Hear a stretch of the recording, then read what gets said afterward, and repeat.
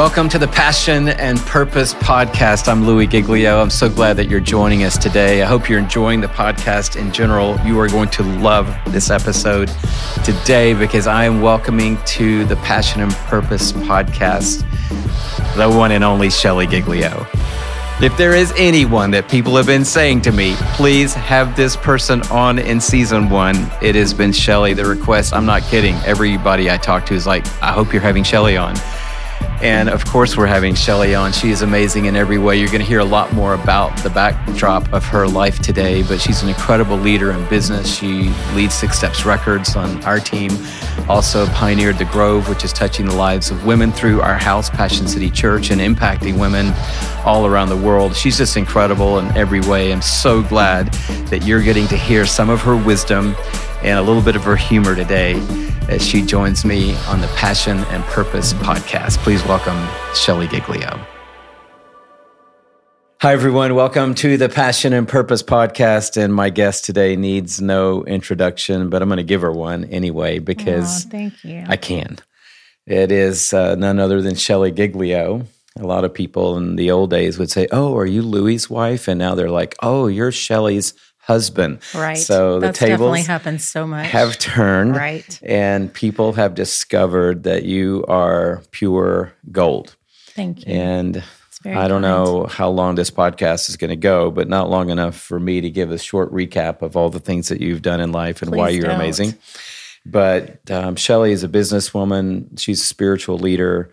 She is a phenomenal friend and maybe the wisest person I know. Mm-hmm. And I know it's true, and you'll downplay this because that's one of the things you love to do. But people who are on this first season of the Passion and Purpose Podcast are like, "Oh, I'm so excited about that podcast. Oh, I'm so excited about that one."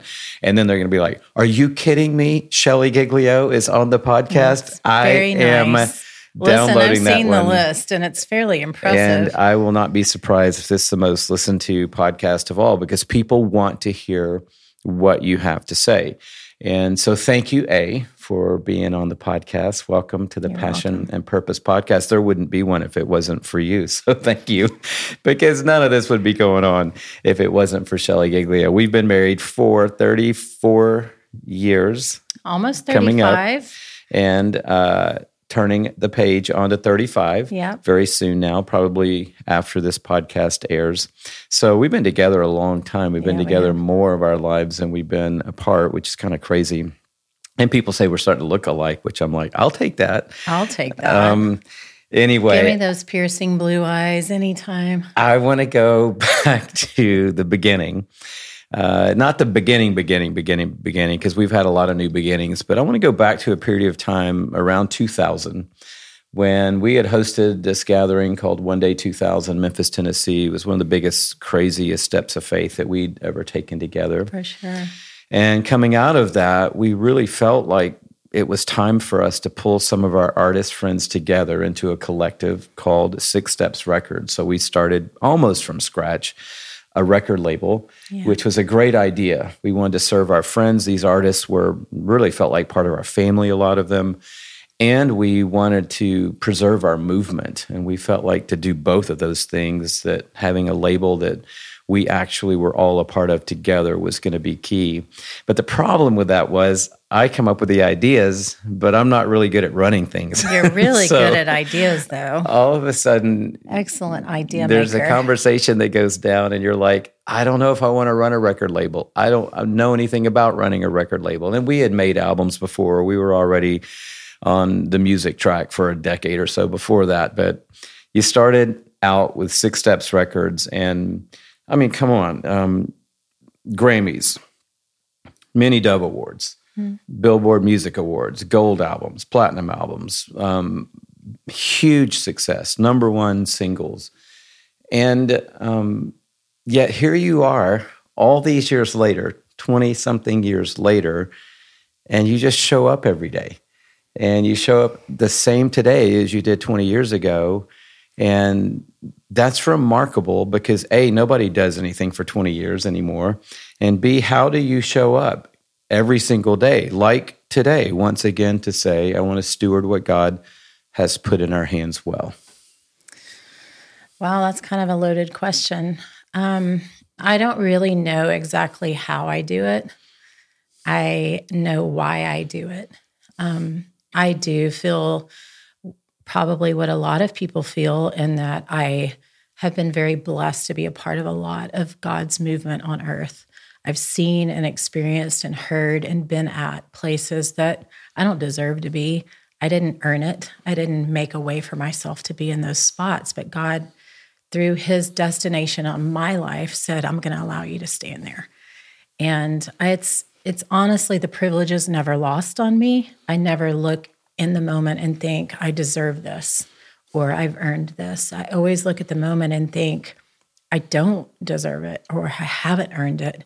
And yet, by grace, I get to be here in this moment. So that's probably the why, is that I honestly believe that as much as I've experienced of God, that there's so much more.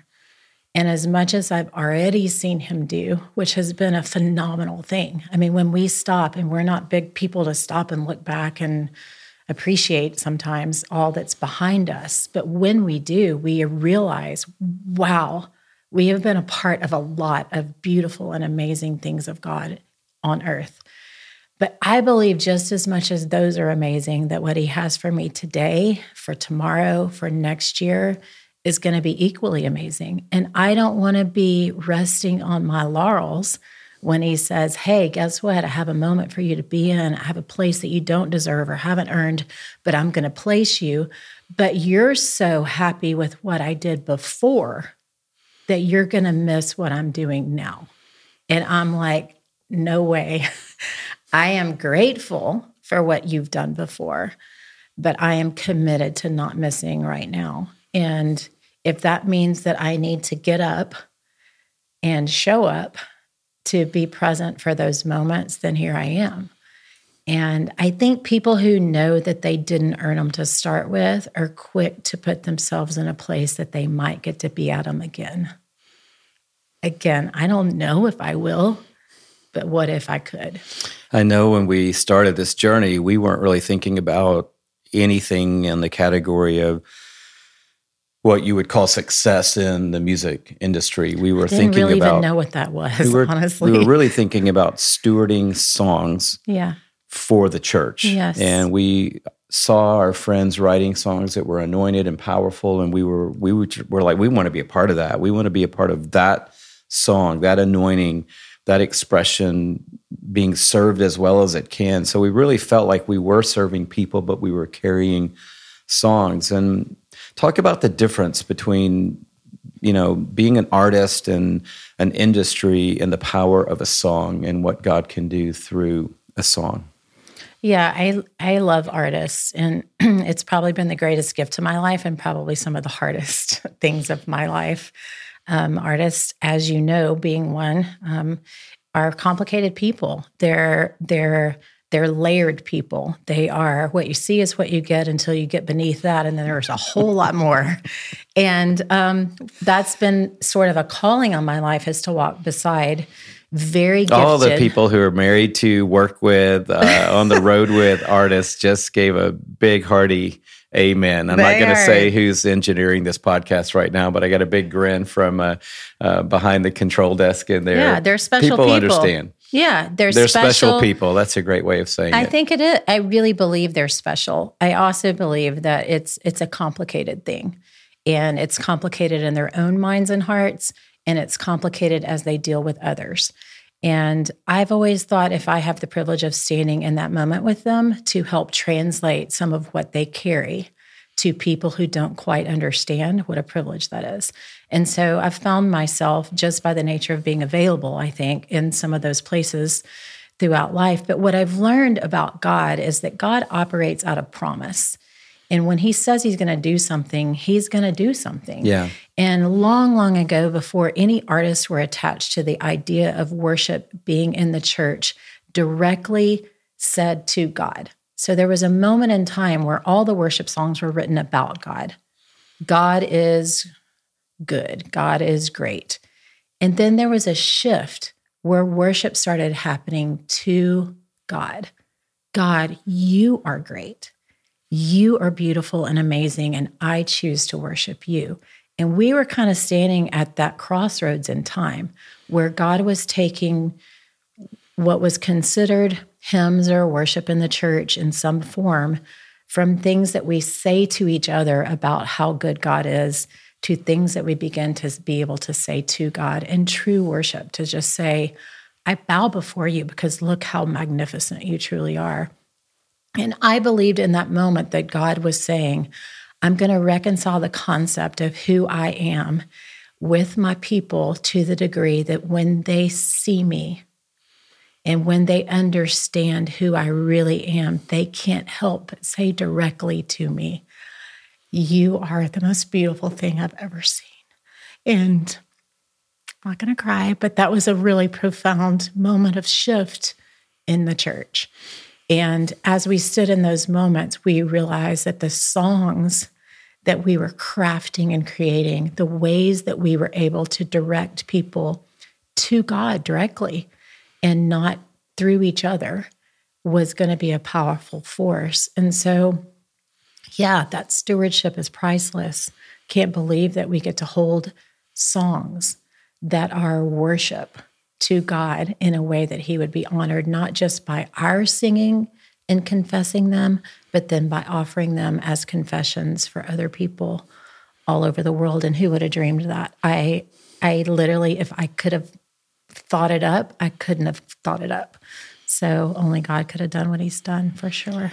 I have a question, and so I'm going to put the question out, but then I'm going to come back and comment on something. But I had 9 questions as you were giving that answer. So great. So what would you say to an emerging artist in this space based on 20 plus years of living in the space? That's the question. But before that, so what Shelley's saying, I think, is that in the climate of church music, there was a big turn. And you and I really actually were around for that. We weren't around for the Jesus movement in the 60s. Listen, where I'm not that old. A lot of this did begin. I was actually alive in that period of time, but didn't know fully what was happening, but got the ripple effects of it eventually in Atlanta in the early 70s. So one of the things we have seen up close is the challenge and kind of in some way lived in it on some level, the challenge of being an artist and yet being an artist that's all about Jesus. So you're on the stage, your face is on the thing, your name is everywhere, you are in some ways a celebrity. People want your attention, they want your endorsement, they want your signature, they want a photograph. And yet at the same time, all of it really is about shining a light on someone bigger. So talk about the challenge of being, we say a Christian artist, and I think both of us probably don't really love that term, being an artist who wants their art to reflect the beauty and the glory of God. What are some of the challenges in that? And as these new artists are coming on the scene, and you and I are getting older, and every now and then we'll kind of look up and see what's going on in Christian music and be like, we don't know these people. But there's some amazing, young, talented people coming up through the ranks. What is your core message to them? What do they need to know to navigate this journey well? Yeah, I mean, I think there's several things that I could speak about related to that. I feel like one of the most important thing is just, and we talk about this a lot in Passion World, is just who is the glory for? And if you'll honestly ask yourself, why am I doing this? Why did I write this song? What do I get out of touring and who is it for? And you can honestly evaluate the answer. Not, of course it's for God. You know, I think all of us are quick as believers to say, this is all for God. But when we boil our life down to why we do what we do, what's really truly underneath that? And I think if you feel like glory is at stake and glory is to be earned for somebody in the equation. So the lights are going to then travel to who? If it's you or if it's God. And I always say that there's a way to be fully present on stage without the stage being fully about you. And man, if you are a person who's trusting and following God to the stage, which let's admit, it's a very special calling that few can survive. Very few people can get that kind of acclaim and still make it about someone other than themselves. But if you can make it there and then say, I realize the whole time the light is on me, that the light is truly shining through me to somebody other than me, then you've been able to survive and maybe even thrive in the environment that you were called to. And it's a challenge. And I would also say the people around you are really, really important in that process. Because if you have people who are then getting their acclaim from your acclaim, and they become on your payroll based on how successful you are, then it also becomes very distracting for those who are surrounding you to stay true to what their calling is and to make it about somebody other than themselves as well. So why are you doing what you're doing? What's the real reason underneath all the facades that we can layer up that people can see? Why? And then actually who's around me to keep me accountable to that why. Yeah, maybe that's the most important thing, because I feel like my experience has been almost everyone I know and myself, everyone starts out with a good motive.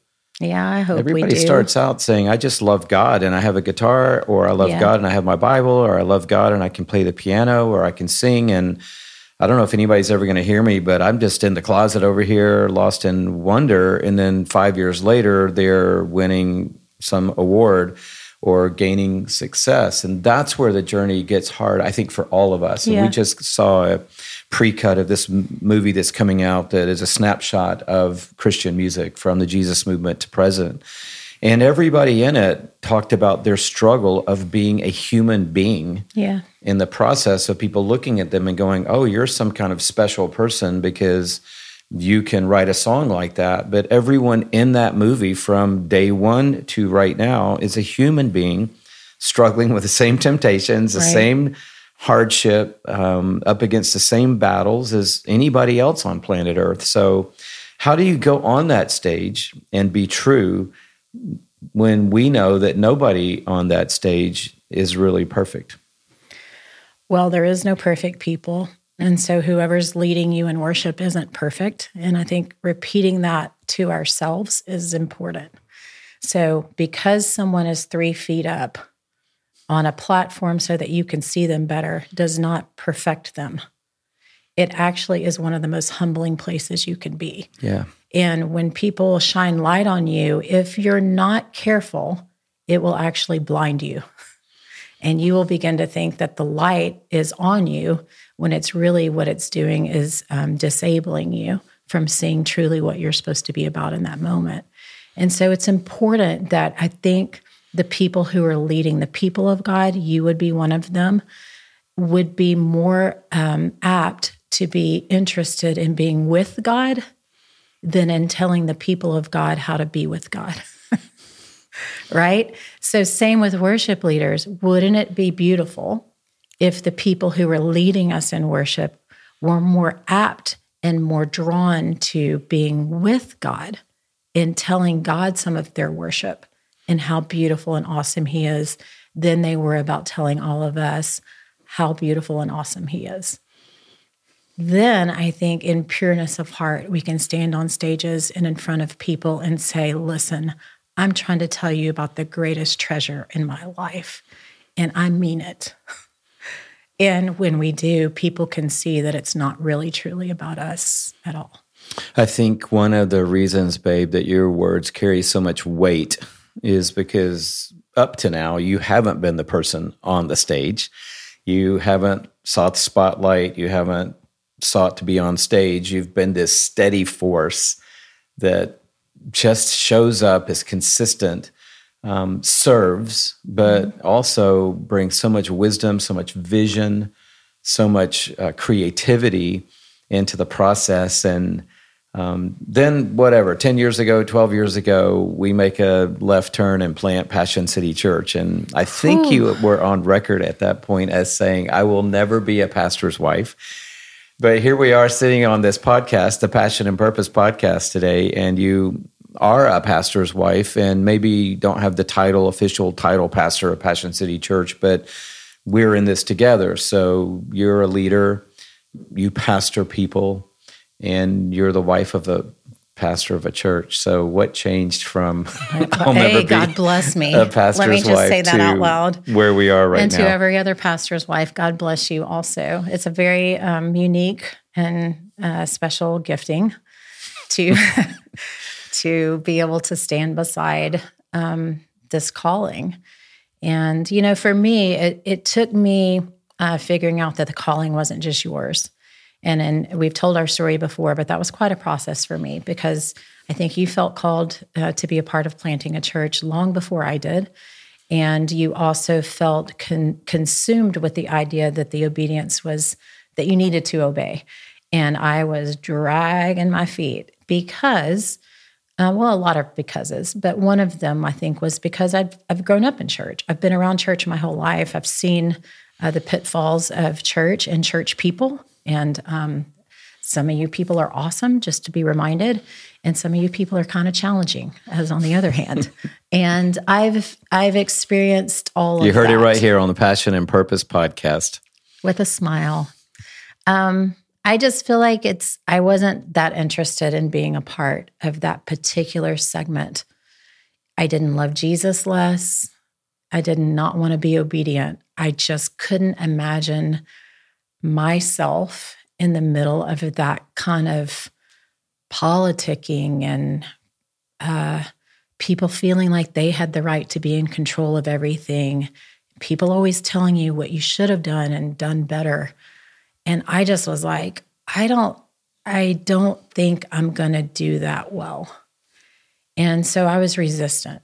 And I think what I came to realize in time, and there are certainly places you can listen to this whole story, was that the calling wasn't just on your life, but the calling was also on my life. And the anointing for the calling wasn't just on your life, but it was also on my life. And I had to wrestle with God until I could hear that. And I knew if he would say it to me, that I would obey him because I had a long history of obedience. I don't want to get to heaven and hear you almost made it well done-ish. I really don't want to hear that.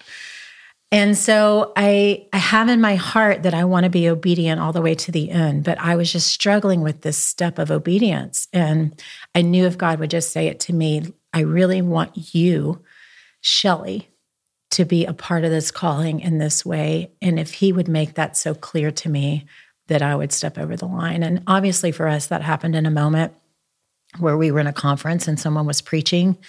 He got to the end of his message. He said to pastors' wives, interestingly enough, he said, I don't know why I'm doing this. I hadn't planned on doing this. He really hadn't addressed pastors' wives in any of his talk. I want to offer a response for pastors' wives. And he just said, if you're a pastor's wife, please step forward and I'd love to pray for you. And before I could tell my legs, don't move, I was stepping up and I was letting him pray over me as a person who was stepping across the line in obedience. And man, it was a powerful moment that neither of us will forget. We wept for a while and really thanked God that he could be that clear so that we would know. And I have to be honest and say there are days now that I have to hang on to that moment because honestly, I could probably quit every day over something. There's either some offense by someone or some difficulty or some challenge that I'm like, I'm tired. I'm not up for this. I'm not ready for this job. And so it would be easy for me to say, hey, like you said earlier, look at the things in my past. Haven't they been awesome? Let's just ride it out. And yet, I don't want to ride it out. I want to get to heaven. And I want to see Jesus' face, and I want him to look right at me and say, you did it. Way to go. So that includes today.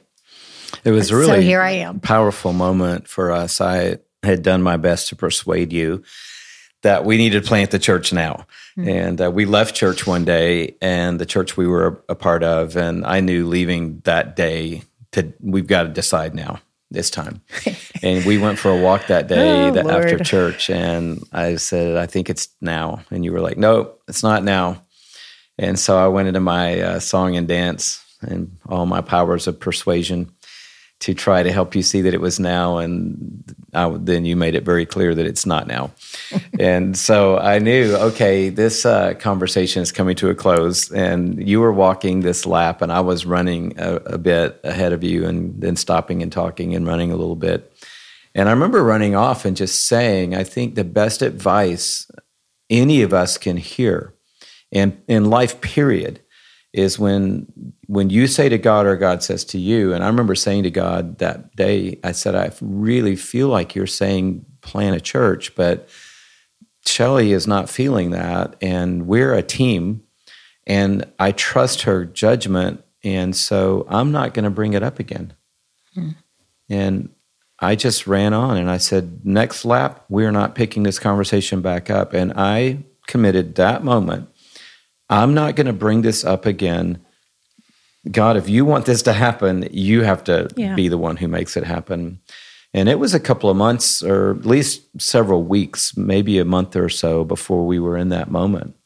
And it just really blew both of us away. I remember we were in an event with thousands of people, maybe tens of thousands of people, and sitting on the front row, no less. So you didn't have to go too far. No, I didn't, thank goodness. But I remember when we got up to the lounge where some of the program people were afterwards, and we just went back in a corner and we just sat there. I want to say we sat there for 20 minutes without even saying a word. It was just,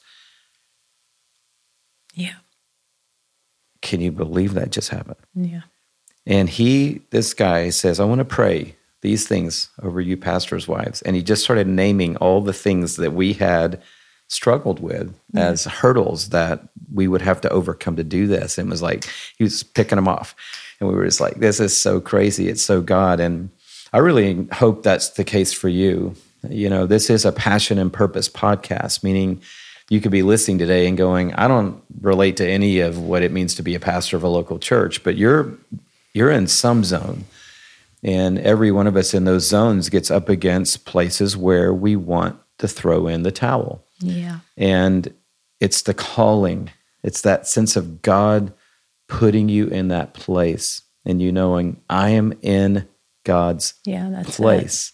That's what keeps you in. And the truth be told, you and I've quit a couple times. Or a couple times a day, maybe. But the beauty of it is you can quit at night and then get up the next day and go to work with God in faith and go into a new season. I'm a big believer in the manna thing too. You know, he doesn't usually provide the provision for your lifetime. He provides it in small chunks.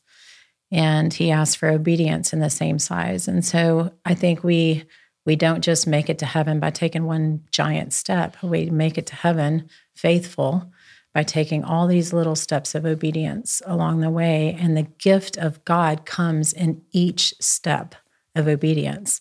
And as we obey, he gives us the strength then to obey the next time. And he describes, you know, in Scripture that we don't have to go from weakness to strength, that we can actually go from strength to strength. We can walk on those highs of his provision every moment of our life if we choose to do that. And I believe in it, and so I'm praying that I can stay that course. So we've been together from really the start.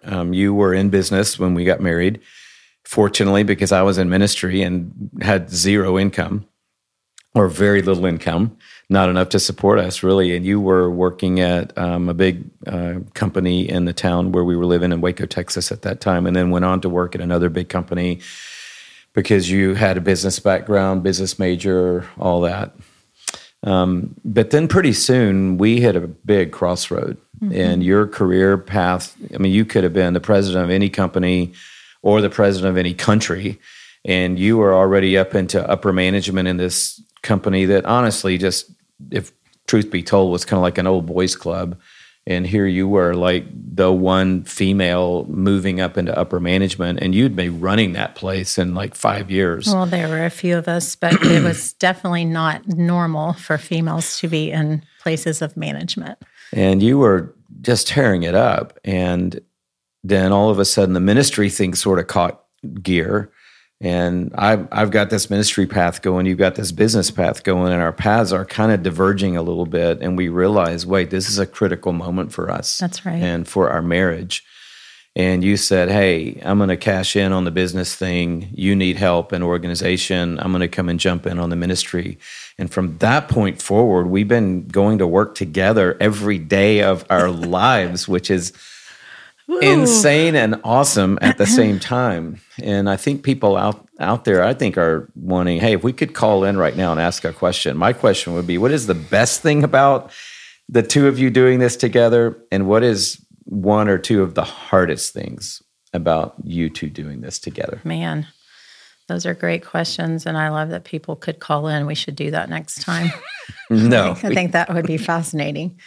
I would say some of the best things about doing it together is that you and I are very complementarily, how'd say that word? We're very complementary. Yeah, we're that. We are not the same, you and me. 100%. How are we different? What are two or three of the main ways that we're different? Well, I think you say often, I'm a starter, being you as a starter. I would say I'm a finisher. Amen. I love starting things, but I love seeing them to completion. You are really, really pumped on the beginnings, and then you fade a little bit on the middles and ends. I would say I am structured in schedule. I love doing the same thing every day. I would say your day is best when it's just a lot of curveballs, just something you didn't expect, and a lot of I didn't know what was coming. And you thrive in that, and that's beautiful, but that's not the way I'm made. I'm made more in the plotting day to day, just keep it on the rails and keep things moving forward. So there are a lot of ways that we just are unique. And I think instead, early on, I can remember the earliest days of marriage in particular, thinking that these are going to be problems. That the way you go about doing something, if we approach the exact same thing, would be completely opposite of the way I would go about solving that. And that I saw that playing out over a lifetime, thinking this is not going to work because we are so different. But I think what I've learned, and certainly people who are married know this to be true, you learn from each other as you go. You soften those edges that you feel so committed to, and it becomes a blend of two people coming together at two different approaches toward a common central way of activity and way of life. And we've certainly created that in time, but I also started to realize that your approach wasn't wrong, it was different. And thank you. And I would love for you to say back to me, good, your approach wasn't wrong, it was different. Amen. Your approach was right almost every single time. So what happens then is you stop fighting with each other and you start fighting for each other. And we, early on, I think, went from this is a place of tension and disagreement to actually, I think you have a point of view that's worth considering. And I actually believe that you, even though it's different than my approach, it could actually be very effective. And I've learned, honestly, and I say this often, but I've learned so much from you by watching you, by seeing that you're not just what you say you are, but you're who you say you are underneath it all. And I've grown to really appreciate the different approach. It's not like my family. It's not like I grew up. It's not the way we always did it, but it turns out it's a beautiful way. And the complement of my understanding and yours together has ended up creating, I think, what is a beautiful life. Yeah, and I think we've merged in the middle in a really great way. I mean, I've taught you how to explore a few things outside the lines because your family was very much like we have Mexican on Thursday night. Kind of predictable. Yeah, whatever. But your family now is extremely broad in all of their taste as well. But yeah. I remember just when we started dating, and on a Sunday, we'd go to church with your family or whatever if we were in Houston, and then we would go home. And I was like, okay, great. There's nothing better than going home after church on Sunday lunch and having a nap. And it's like Sunday lunch, we just got home. All right, we're going to wash all the cars. All right, now that we've washed all the cars, we're going to sweep the driveway. Now that we've swept the driveway, we're going to hose down all the plants. Now that we've hosed down all the plants, we're going to clean out the garage. And I'm like, when is the nap going to happen? And then I realized that there are no naps in your family.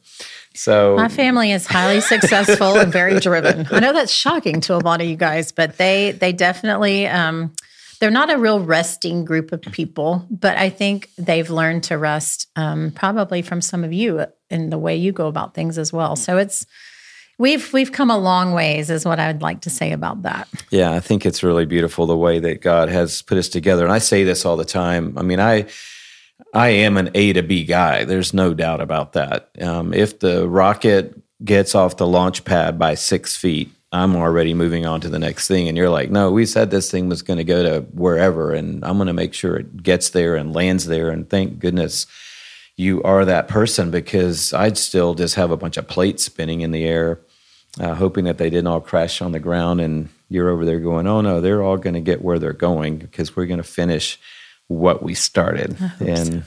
I love that. People follow you because of your wisdom. I think the two things I think about when I think about you most are discernment.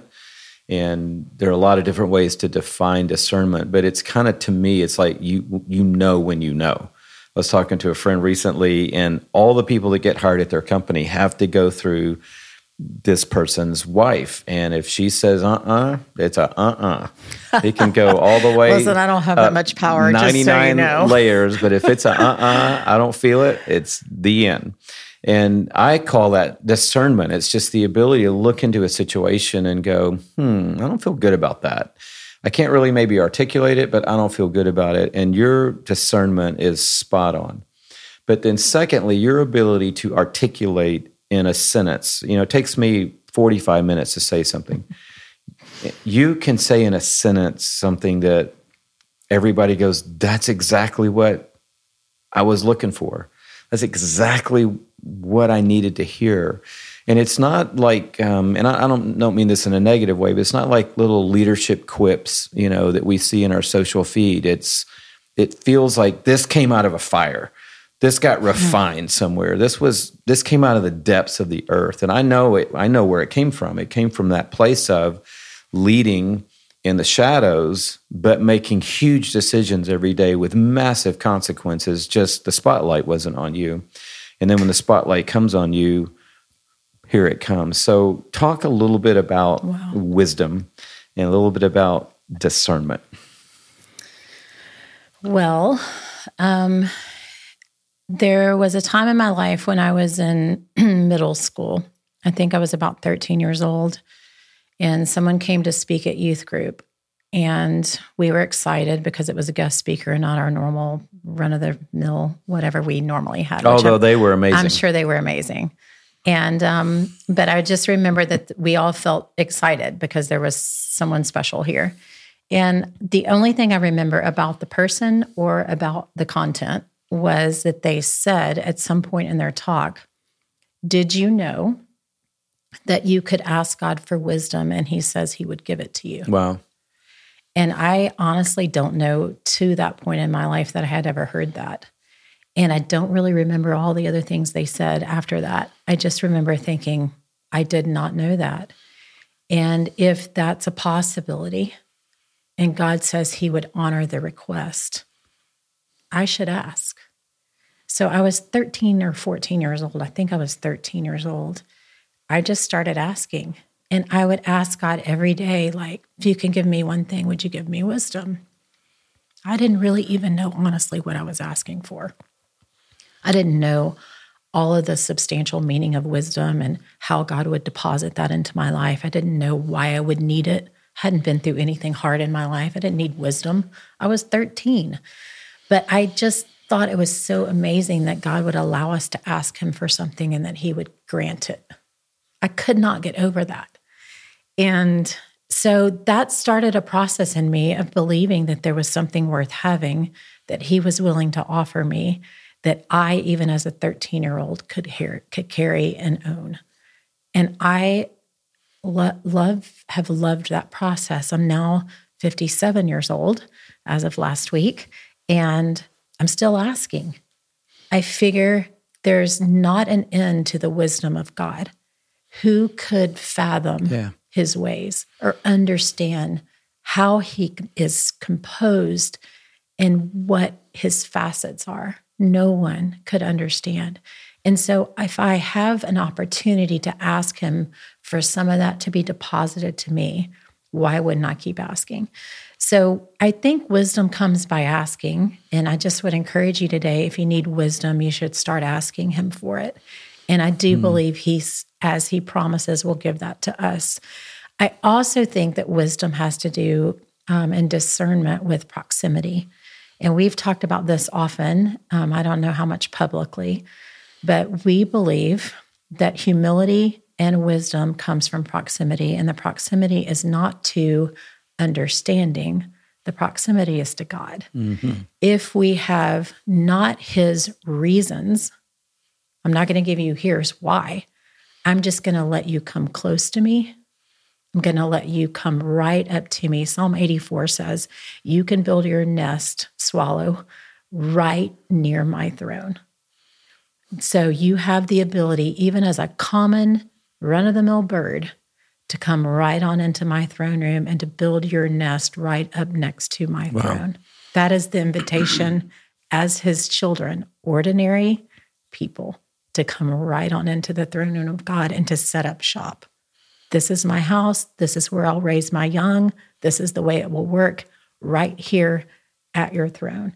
And I just believe that that proximity gives us advantages in wisdom, understanding, and discernment that we could never have apart from it. We are made.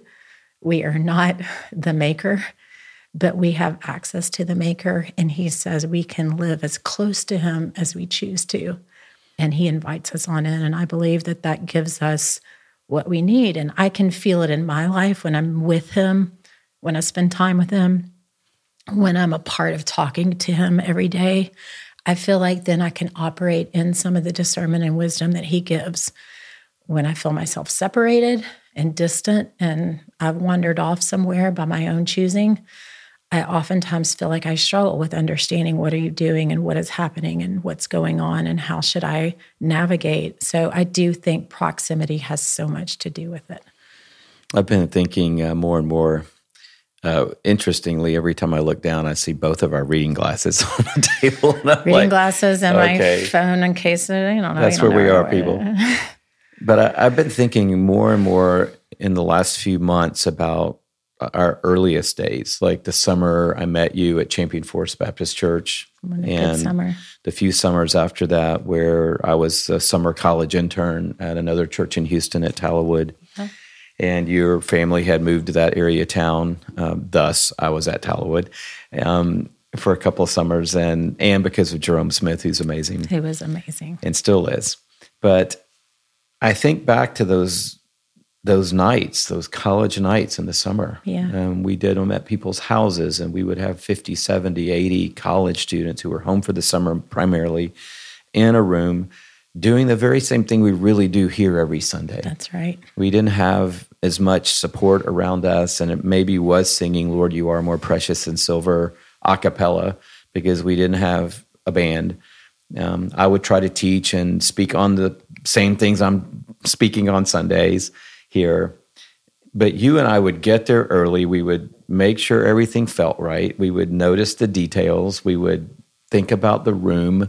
We would care for the smallest of things. And it was all for 70 college students who were going to pack out somebody's den and sit up the stairs and across a little walkway up on the second floor.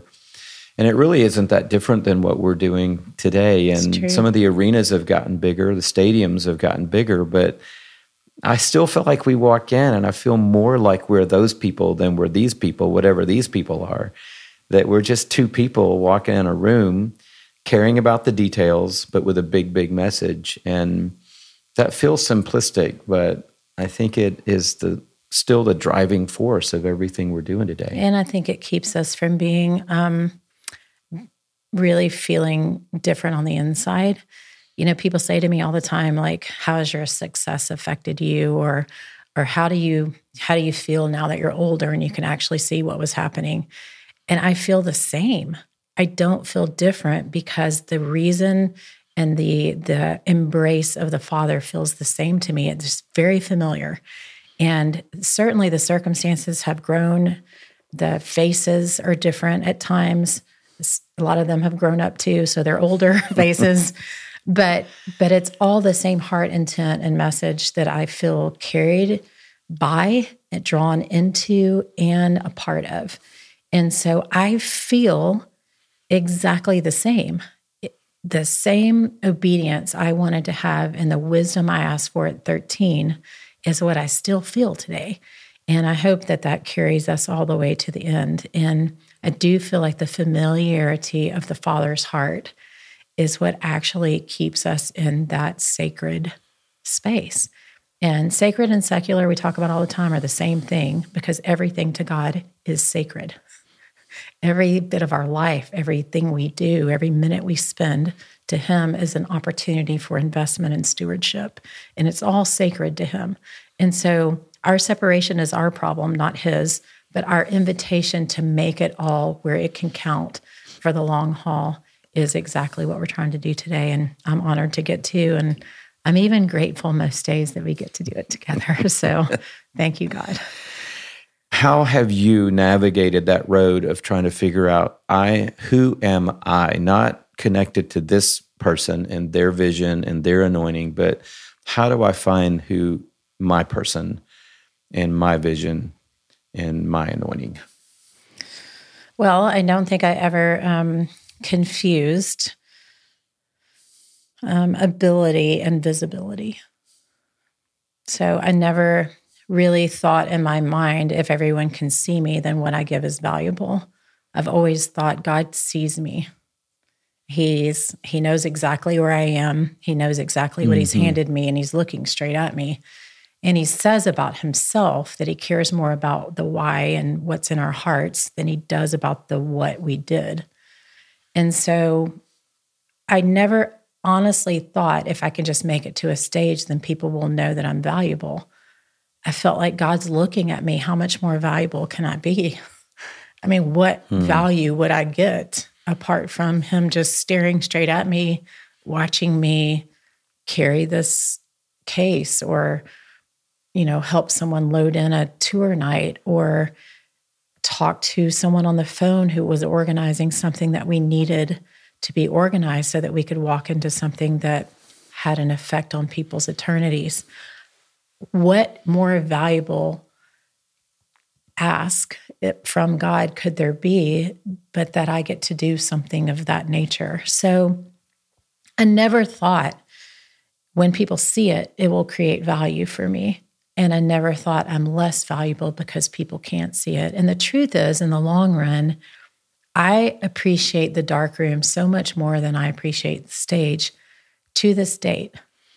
I think the stage is fine now, which is not anything I ever aspired to or really felt comfortable with. I didn't preach at Passion, although you've asked a few times, until last year.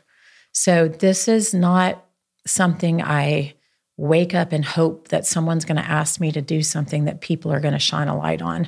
That's not the way I'm made, and it's not what I'm drawn to. But it's also true that I've become okay with knowing at times I need to stand there and lead people or pray for people or believe something with people, and I will do that. But I don't think I receive value from that. I receive value from being in places with God, whether He's on a stage or off of a stage, whether He's organized the event or He's speaking at the event. I'm with God, and that's enough for me. And it doesn't matter to me in what location. And once I could get okay with that in my early parts of life, then I could carry what was in my hand and not be jealous of what was in yours or be misunderstanding of value that I had versus what you had. And I've always said about your life, I don't want it. And it's not because I don't respect or appreciate it. You're amazing at what you do, and you're gifted and anointed and called to it. But no, thank you. I feel really good being over here creating a way for that to happen in a way that feels valuable to God and to me, but doesn't need to have the attention that you have drawn to you. So I would just encourage people, honestly, who don't feel value because they don't look visible, that they have just as much value and their life as the people who are visible, and that honestly, their life is far easier in some ways than when God does shine a light on you. And I'm so fortunate and blessed that I was older before the light did shine on me, because I was working a lot of stuff out that nobody needed light on early in my life. And I am so grateful to God that I got to do it with just him and me. And those are my prize memories. Those are the most special things I have in my life, are those places. And now, even if I stand on a stage, those can't be taken from me. You are standing on a stage more and more. You're leading the Grove, which is a phenomenal movement of God among women, primarily in Atlanta, but now is reaching women all the way around the world. And you also, talking about being in the invisible places, I mean, you are visible and your voice is heard, but on any given night, I'll hear you in the other room, or any given day or an afternoon, and you're on the phone talking to, like you were a few days ago, to a very influential young leader in the world. I hear you on the phone with people who everyone on this podcast would know their names instantly. And I hear you on the phone with people that no one on this podcast would know their names. And you are just pouring out encouragement and wisdom, and it's a way of life for you. In fact, I don't know how you do it. That's kind of where I would step in and say, I couldn't do that life, even though I respect it and admire it and am blown away by it. I'd be like, whew, if I did one of those every 2 days, I would have to, take a break. And you just pour and give out so much. And so to the young leader, to the next generation, because they look up to you so much, and I know that because they're calling you so regularly. What is your message to the next generation? What's the key thing you want to impart to them? I think it's just the same thing that I know and understand for myself, and that is that God is faithful. He says, and we count on this verse in 1 Thessalonians 5:24 that says, "Faithful is he who called you. He also will do it." And he has been faithful to me in that way. I know that it was him calling me way back before I even knew what the calling was to. I knew it was him doing the calling.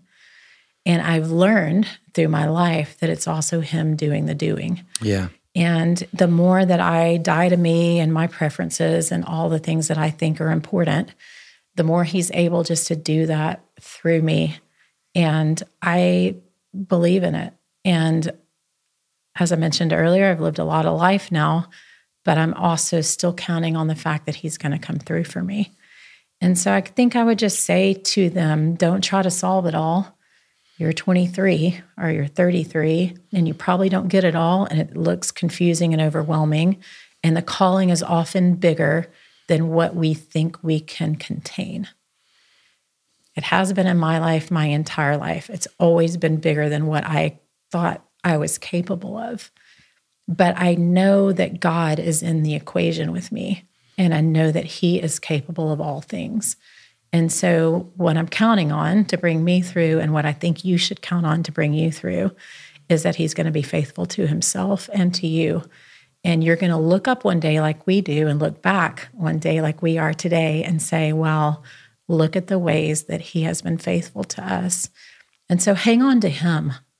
Don't hang on to the calling. Don't hang on to the gifting, or I feel like I'm carrying this amazing preaching gift and I just can't wait to see how God uses that. You're deceived if you think that's more important than the God who gave it to you.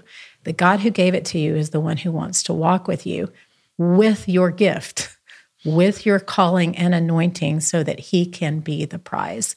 And I just encourage people, walk with him, and you are going to be shocked at what he brings you into and through, and he'll receive all the glory for it, because we'll all know it was him. And you and I have learned there are no shortcuts. That's the truth. No shortcuts.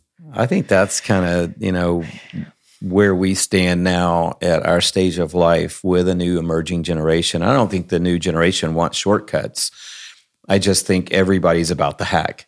And we didn't know what hacks were when we were coming along. But now we live in a global community, and so there's a hack for everything. You can watch a YouTube video and learn how to change the little pilot light on your hot water heater at home, as we learned recently. Yep. We didn't do it, but that's because the boss it was not the safe. Boss said no. We hired people for that. I figured I could do it, but the boss said no. We're talking about natural gas and flames here, and it's not going to be a good outcome for the family. But you can hack anything now. Can't hack character. Welcome to the Passion and Purpose podcast. Can't hack character. Sorry, there's no shortcut to just being an awesome person. And what else can't you hack? Oh, I don't know. I don't even know where that one came from. I just am like, man, people want to shortcut everything, but there's no shortcuts in building something. And your life becomes strong in the layers. And I feel like it's like shellac. Remember when we used to make, I used to do arts and crafts. I know that's hard for you to imagine, but long ago before I met you, I used to do arts. That's a beautiful thing that you embroidered. Yes, I was working on this earlier today. Love that. Thank you. I'm glad you like it. Anyway, you would get finished with the project and then you would put this shellac on it and it would harden and protect the project so that it would last as though you had done something that you wanted to last. But whatever, that's details. But shellacking is a process that I think our life is also built like. It's one thing for the art to be created, but it's another thing for it to be protected and to withstand the test of life and to still be present and beautiful in the end. You're going to need some layers of protection to keep it that way. And I feel like everybody wants to create the beauty, but they just want to hope it lasts. And the way to ensure that it will last is just to keep layering on the goodness of God over and over and over until the protection and shine and sheen and beauty can be truly appreciated. And there is no hack for that. There is not a shortcut to that process. It takes an entire lifetime. Some people's life is 3 years. Some people's life is 103. God knows how long you need for that to be beautiful. I certainly don't, but He does. But I just say you can't get there any other way. I love that we often say to each other privately. Oh, no, I hate when you say private things publicly. You said something earlier that you said we don't talk about publicly a lot. I don't remember what it was now, but it was more important than what I'm going to say. Profound. But we often say, at the end of the day, we just want to be the same people. I think we're doing okay. I think at the end of the day, we just want to be the same people that started out with a love of Jesus. We just want to end up with a love of Jesus. Yeah. We just want to be the same people. And maybe we go through different seasons and different stories and different waves of what God is doing, but I just want to be the same people at the end of it. And I strive for that, but I can honestly 1,000% say of you, you are the same person. You are the same genuine, amazing person sitting here right now as the day I met you. And you're just as funny, just as beautiful, just as quick-witted. Your comebacks are just as good as on the very first conversation we ever had. Oh, no. When I said, that's my girl. Oh, goodness. But I know people respect you so much, but I just want to say publicly how much I respect you. Thank you. And I really admire you and look up to you. And I'm so grateful for the way God is using you. And I'm so grateful for this season where your days are less in the shadows and they are more visible, not because you want it, but because the world needs it. And so this is Shelly Giglio, everyone. Thank you so much for being amazing and for being on the Passion and Purpose podcast. Wow, thanks so much for joining us on today's episode. I'm so glad that you got to hear that conversation with Shelly. And I know that there are 100 takeaways for each of us just walking away today going, wow, that's practical. That's something I can put into play in my life right here and right now. And so thanks again, babe. I love you. I'm so glad to have you on today. If you're enjoying the Passion and Purpose podcast, I hope that you've subscribed already. If not, I hope you'll subscribe right now. And if you'd be so kind as to leave a review, maybe just tell a few of your friends about what you're enjoying on the Passion and Purpose podcast, I'd be grateful. Look forward to seeing you next time, and God bless.